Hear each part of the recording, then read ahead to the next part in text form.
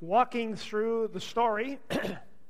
And if you would like to be a part of this, there are books. We have books back at the Welcome Center, and we invite you to pick one up. It's a book that walks through the key primary scripture events chronologically.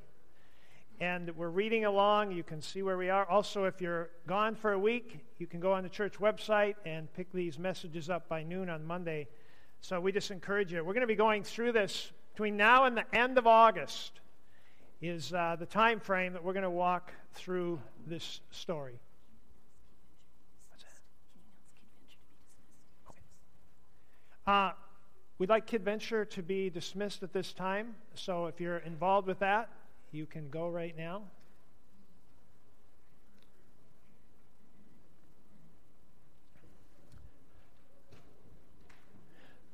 Last Sunday, I mentioned that the average home has 4 Bibles. 80% of people who have Bibles have never read through it. But there's a lot in the Bible, and it's not always easy to understand what's going on. There's 66 books, 1,089 chapters. If you read through the Bible, you'll read over 750,000 words. So it's a big book. You know, it's kind of like, I don't know how many of you like jigsaw puzzles, but imagine if somebody gives you, they tell you they're going to give you a puzzle. It's a 1,000-piece puzzle, and they hand you the pieces in a baggie because they no longer have the box with the picture. You know what that's like. You know what it's like when you do a puzzle. You look at the box and you look at the picture and you identify the lady with the bright red dress and you say, let's start with her. I can find those pieces, right? Isn't that how you do it? It's very tough to put together a puzzle without the big picture. And many times for people, we get little stories in the Bible, but we don't see the big picture. And so the goal of this time is to give us the big picture. So when you read a story of Gideon or Daniel or Goliath, we know how it fits into the whole story. Let me just quickly review from last week.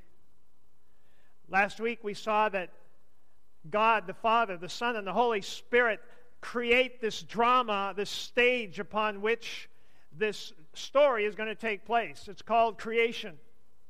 That's the backdrop for the story. He then creates the pinnacle of creation in His image, the man and the woman, and brings them together in this garden, and everything is absolutely perfect. They are in fellowship with God, which was one of His intended purposes for making man as His image, so He could commune with man. They're in a perfect garden. There's nothing creation is in harmony. Man is in harmony. There's no fights. There's no tension. The only thing they had was a choice. And they chose, through temptation from the serpent, to disobey and to rebel against God. And on that day and in that moment, everything changed. Everything dramatically changed. It was catastrophic in its scope, and the curse affected man. It affected the relationship between the man and the woman. It affected all of creation. Now we see the first children, and we see of Adam and Eve, and we see murder taking place, and anger, and strife, and sin continues to progress as time goes on, and after several hundred years, God looks down and says His heart was just filled with pain because of the sinfulness of man, that He'd created him. And we see that God brings judgment. He brings a flood, and He preserves mankind with one family, Noah, his wife, 3 sons and daughters-in-law. And so that's where we ended up last time. If you were to ask me, so what's the main thing we learned in that first chapter? There are 2 things that I would tell you. We looked at the number. I'll just tell you 2 things. And this is something to remember through the whole story. Number 1, God has a special heart for His people. The man and the woman that He created, God has a special heart for you. And He is pursuing you, and He is seeking you, and we will see, as we will see, He will go to great ends to get us back. That's one part of the story. Another thing that's so important to remember is that the consequences of sin were catastrophic. And this week, you experienced the consequences of sin in your life. Probably in the lives of others around you. And death and destruction and strife and tension and war. And all this is a part of the consequence of sin. And what we saw last week was God is not going to soften that.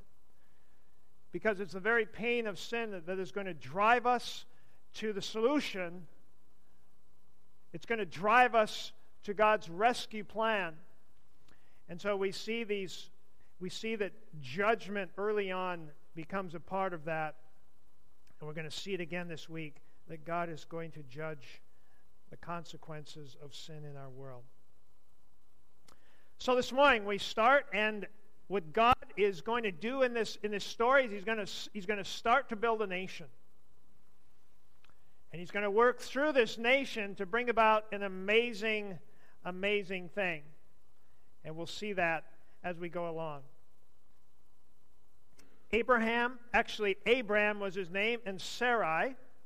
Chapters 10 and 11 of Genesis covers 1,000 years of unrecorded history.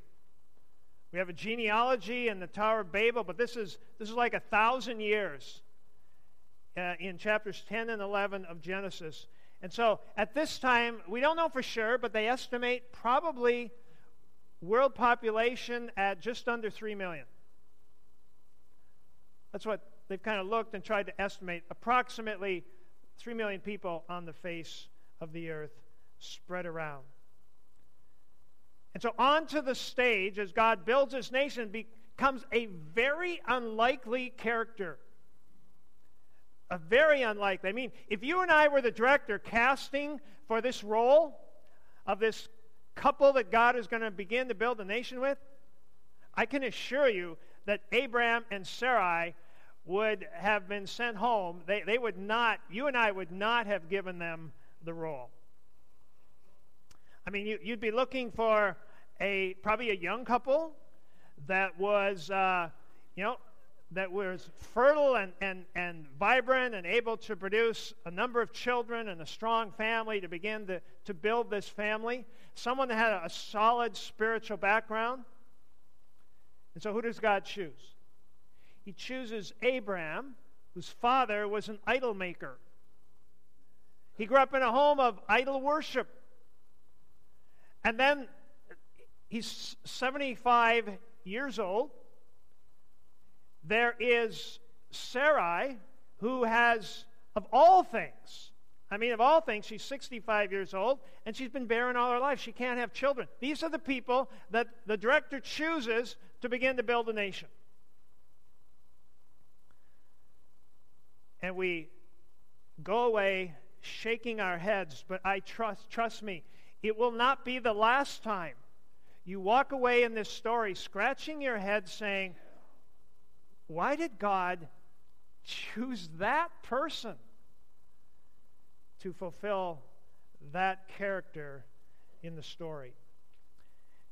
Genesis 12, verses 1 through 3. If you have a Bible, you can turn there. Otherwise, you'll see it up on the screen. Genesis 12, verses 1 through 3. Now the Lord had said to Abraham, leave your country, your people, your father's household, and go to the land I'll show you. And I will make you into a great nation, and I will bless you, and I will make your name great, and you will be a blessing. I will bless those who bless you, and whoever curses you, I will curse. And all peoples on the earth will be blessed through you. So here we have it. God's going to build a nation. How does the Jewish race get started? He comes to one man, Abraham. He says, Abraham, you're it. You're the first Jew, and I'm going to build a nation out of your descendants. I want you to get up, leave your home, and I want you to go to a place that you don't know where it is, but I'll lead you there. And Abraham does what God calls him to do. He does what God calls him to do. And so he goes about 500 miles north to Haran, and then he drops down another 400 miles, so it's almost 1,000 miles, and he ends up in this place called the land of Canaan. the land today of Israel. And there he arrives, and we see that famine comes. And you can read that story. The famine comes. They have to head on farther south down to Egypt. It's there that Pharaoh meets them, and Abraham's wife is evidently a very beautiful woman, and Abraham's afraid that Pharaoh's going to bump him off and take his wife, so he asks his wife to tell Pharaoh that she's his sister. Pharaoh takes her in, and as soon as she comes in, things start to go wrong around Pharaoh's palace, and he can't figure out what's going on. Finally figures out that he has taken this man's wife and is very upset with Abraham for not telling him, and sends them on their way. They then grow as a family and populate, and we come now it's about 10 years later, they grow there, and then let me just jump in here. Genesis 15, verses 3 to 6, a very important moment. Genesis 15.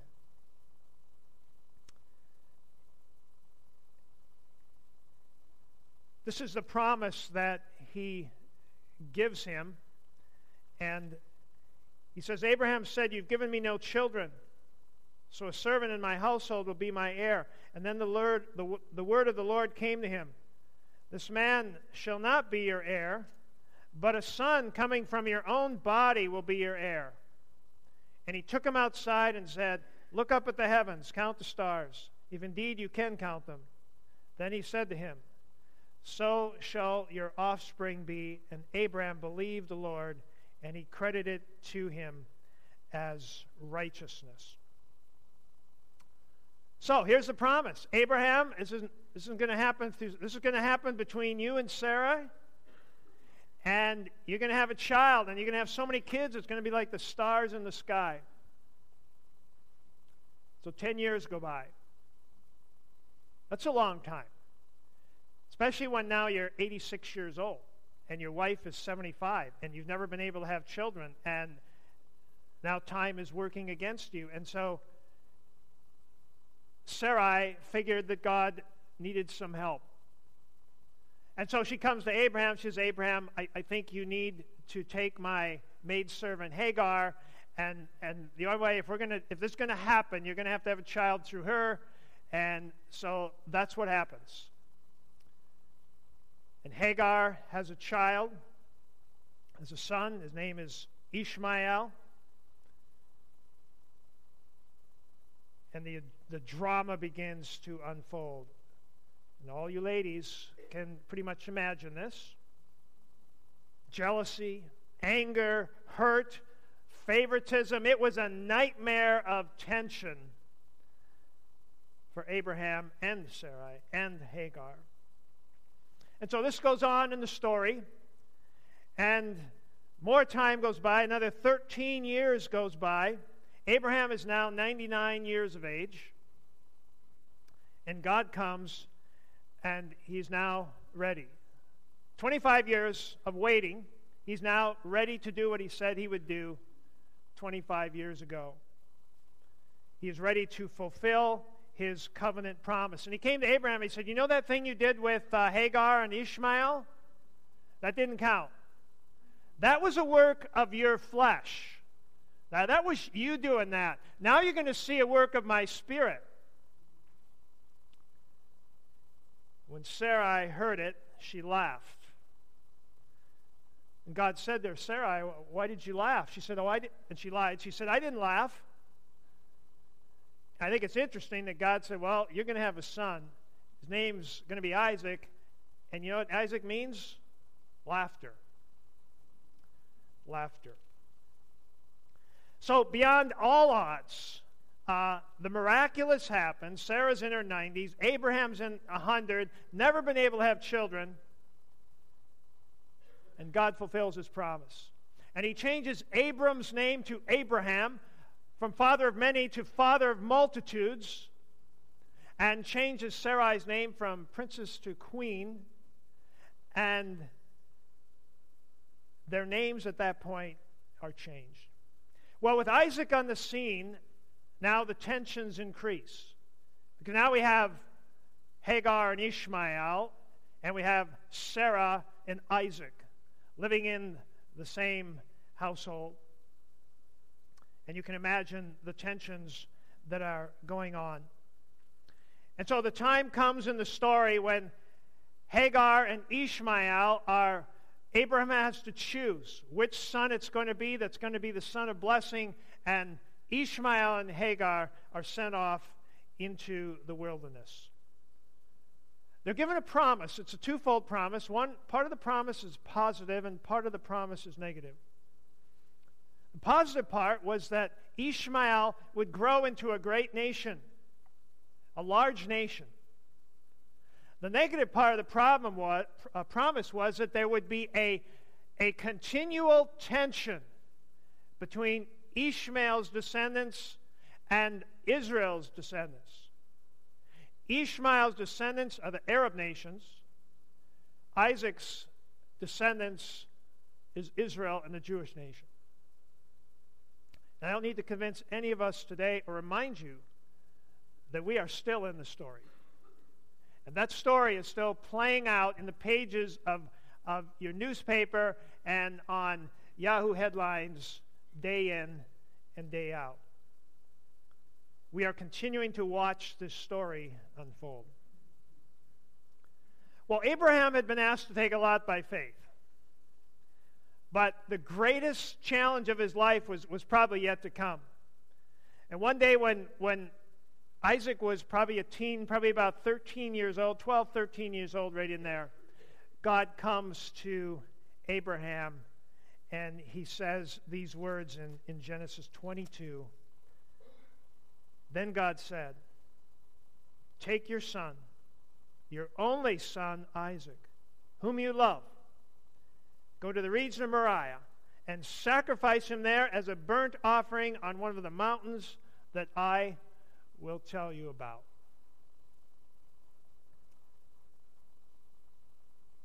You know, the Bible tells us these things, and then it just kind of moves on. And if we're not careful, we forget how much emotion is involved in these different stories.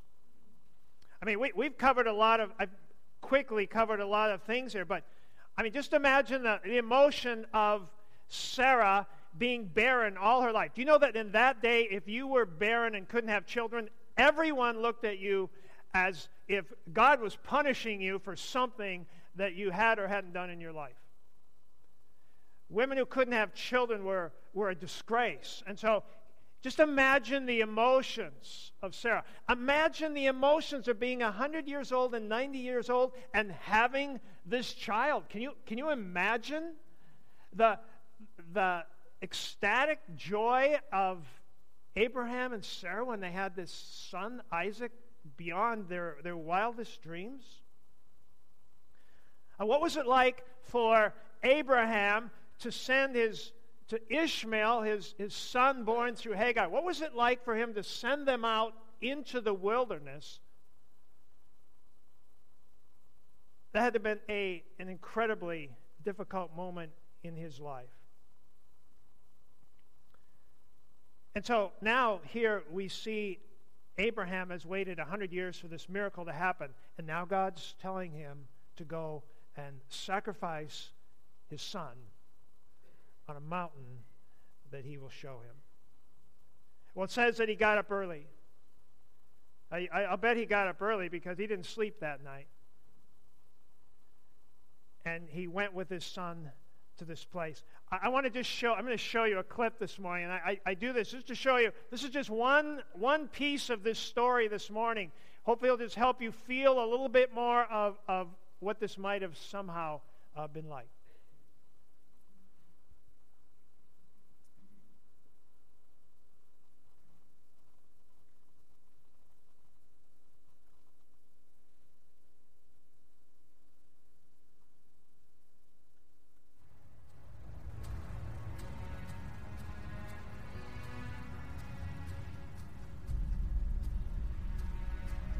to a place he would later receive as his inheritance, obeyed and went, even though he did not know where he was going. It then says, by faith, Abraham, even though he was past age, and Sarah herself was barren, was unable to become a father because he considered him faithful who had made the promise. And by faith, Abraham, when God tested him, offered Isaac as a sacrifice. He who had received the promises was about to sacrifice his one and only son, even though God had said to him, it is through Isaac that your offspring will be reckoned. And Abraham reasoned that God could raise the dead. And figuratively speaking, he did receive Isaac back from the death. So Abraham evidently reasoned, when he took his son up there, he reasoned that if he slew his son, that God could actually raise him from the dead. And he believed that both would return. Well, the story continues. And this morning, we don't have time to go through all the story. We see that Sarah dies. Isaac eventually takes a wife, Rebekah.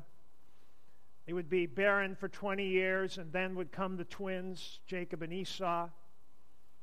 Eventually, we see that Jacob would also go on then to find a wife, Rachel. And they would bear 12 sons who would become the 12 tribes of Israel. And God is continuing, as he promised, to build a nation through whom he is going to reveal himself and reveal a plan to bring man back from the consequences of the curse and the fall and sin. Well, let me just give you a few things to think about in terms of how this applies. As I mentioned last week, there are 3 stories going on. There's a lower story, which we've just been talking about. Abraham going up, being told to sacrifice his son. That's part of the lower story. But there's an upper story. There's something bigger going on. There's something that God is doing through all of these events, just like God is doing something through all of the events in your life. We can get so caught up in the lower story that we forget the upper story and fail to see that God is doing something much bigger than what we see in our lower story. And of course, there's our story.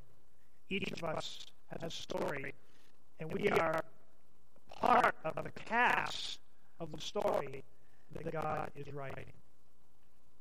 Here's just a few things to think about. Number one of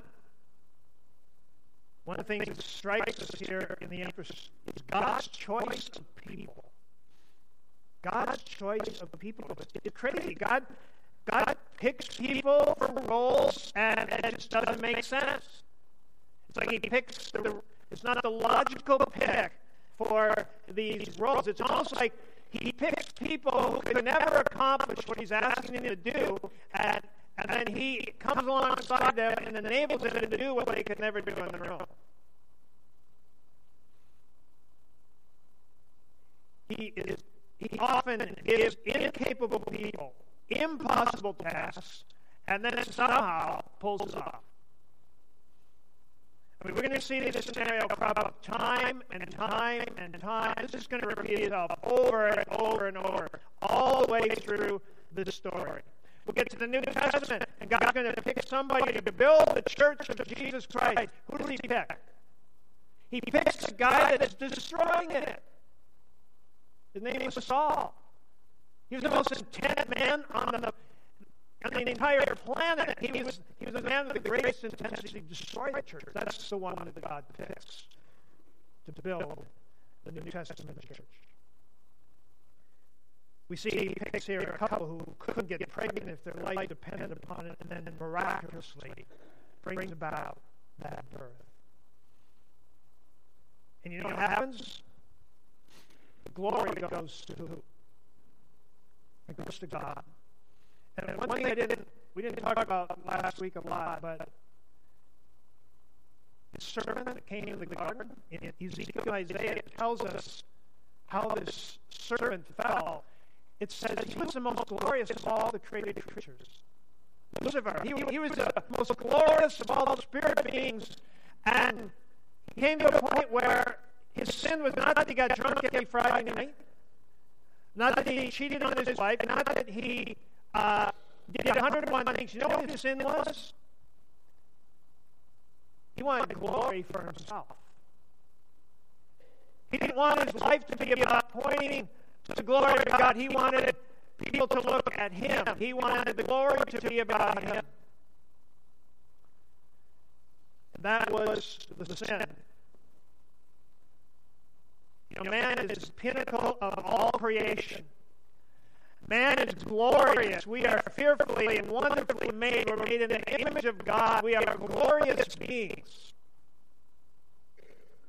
But there is a position of glory that only belongs to God. And when we start living our lives for our glory, that is the foundational sin of all of mankind. I don't care how good your life looks. I don't care how much you do for other people. If you're living your life for your own glory and not for the glory of God, then we're on a dangerous, dangerous road. This story that we're reading, this story is God's story, and it's about His glory. It's not about ours. And so you may be called to play a role that you didn't understand, but it will help you understand if you realize that. Ask yourself the question, how is what God is bringing into my life, how might that be used for His glory? We see this in the people God picks. Another thing we see is God's desire for faith. You know, God, just something about faith. God wants us to trust Him. You see that over and over and over again.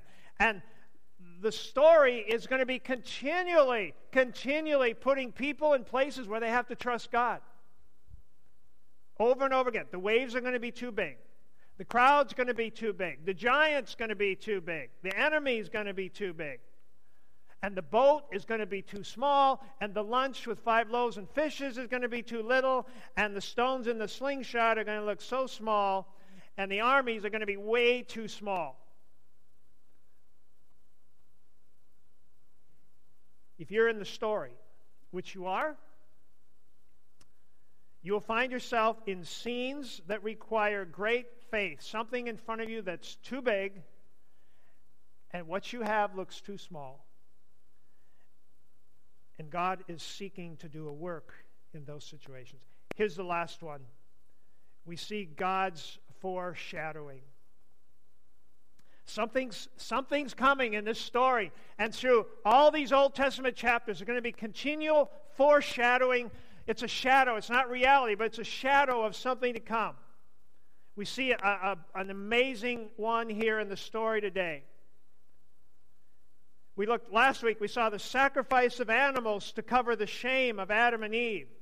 That's a foreshadow of something that's to come. We saw a boat that's used to rescue Adam and his family. That's a foreshadow of something that's going to come. And now this morning, I ask you, does this sound familiar to something that's going to happen in the future? The miraculous birth of a child that could only be explained by the work of God in a womb. To Sarah, you shall call his name. Does that ring a bell? You shall call his name. To Abraham, this is your son whom you love. There was another son who heard these words, this is my son whom I love. Called to travel 50 miles to make this sacrifice. 50 miles from home on Mount Moriah. Why is that significant? Well, it's very significant. 2 Chronicles chapter 3, verse 1. Then Solomon began to build the temple of the Lord in Jerusalem on Mount Moriah. So what do we see?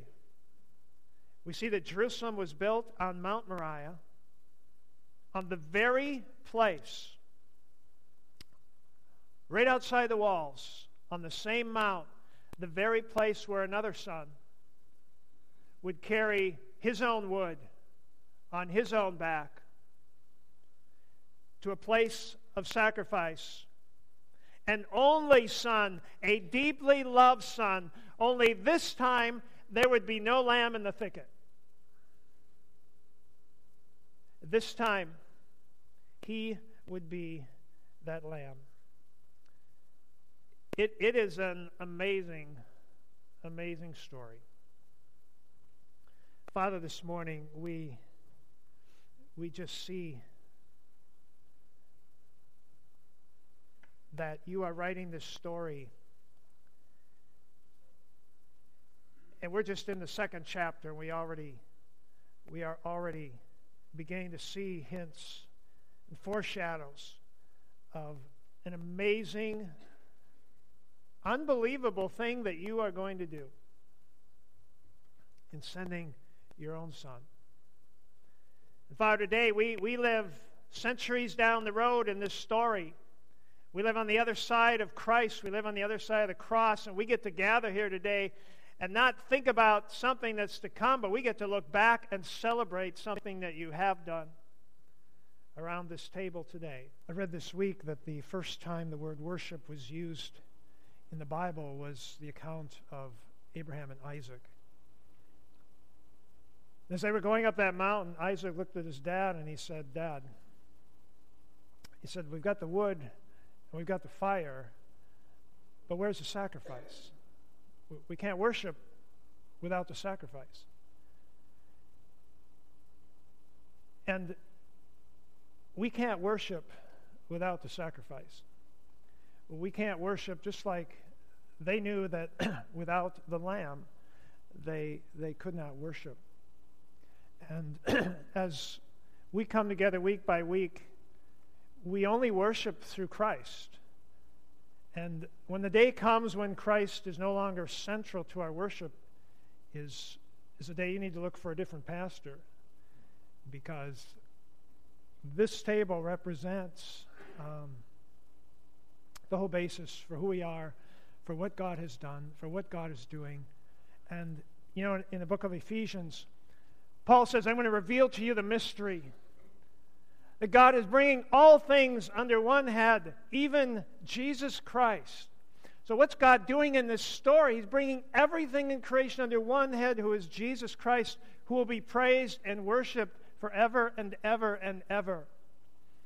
And so as we come to this table, we're reminded again today that it's through the Lamb that we worship. It's through the Lamb that we live. It's through him that we live and move and have our being. The other thing I want to say today is I talked about a puzzle, and one of the worst things is to get to the end of the puzzle and have a piece missing. It drives all of us crazy to see that one piece missing, doesn't it? You look at the dog and you look at the cat, and you wonder where it went. But I want to say this morning that God is putting together a story, and there are pieces missing in that story. And you might be one of those pieces today. You may be sitting here, you may know all this stuff about God, but you have never entered into a relationship to God through faith in Christ. And God is, it would be a beautiful thing today if God could put another piece in that puzzle, another piece in the story. And so today, as we share around this table, I'm going to invite you. If God reveals to you that you're one of those missing pieces, through his sacrifice, through the work of Christ on the cross, you can be reunited with God, restored and transformed through the work of his Spirit. I invite you through simple prayer of faith as you sit here today. If that's you today, I invite you to receive him. I'm going to ask our men to stand, and we'll share first in the bread, symbol of his body.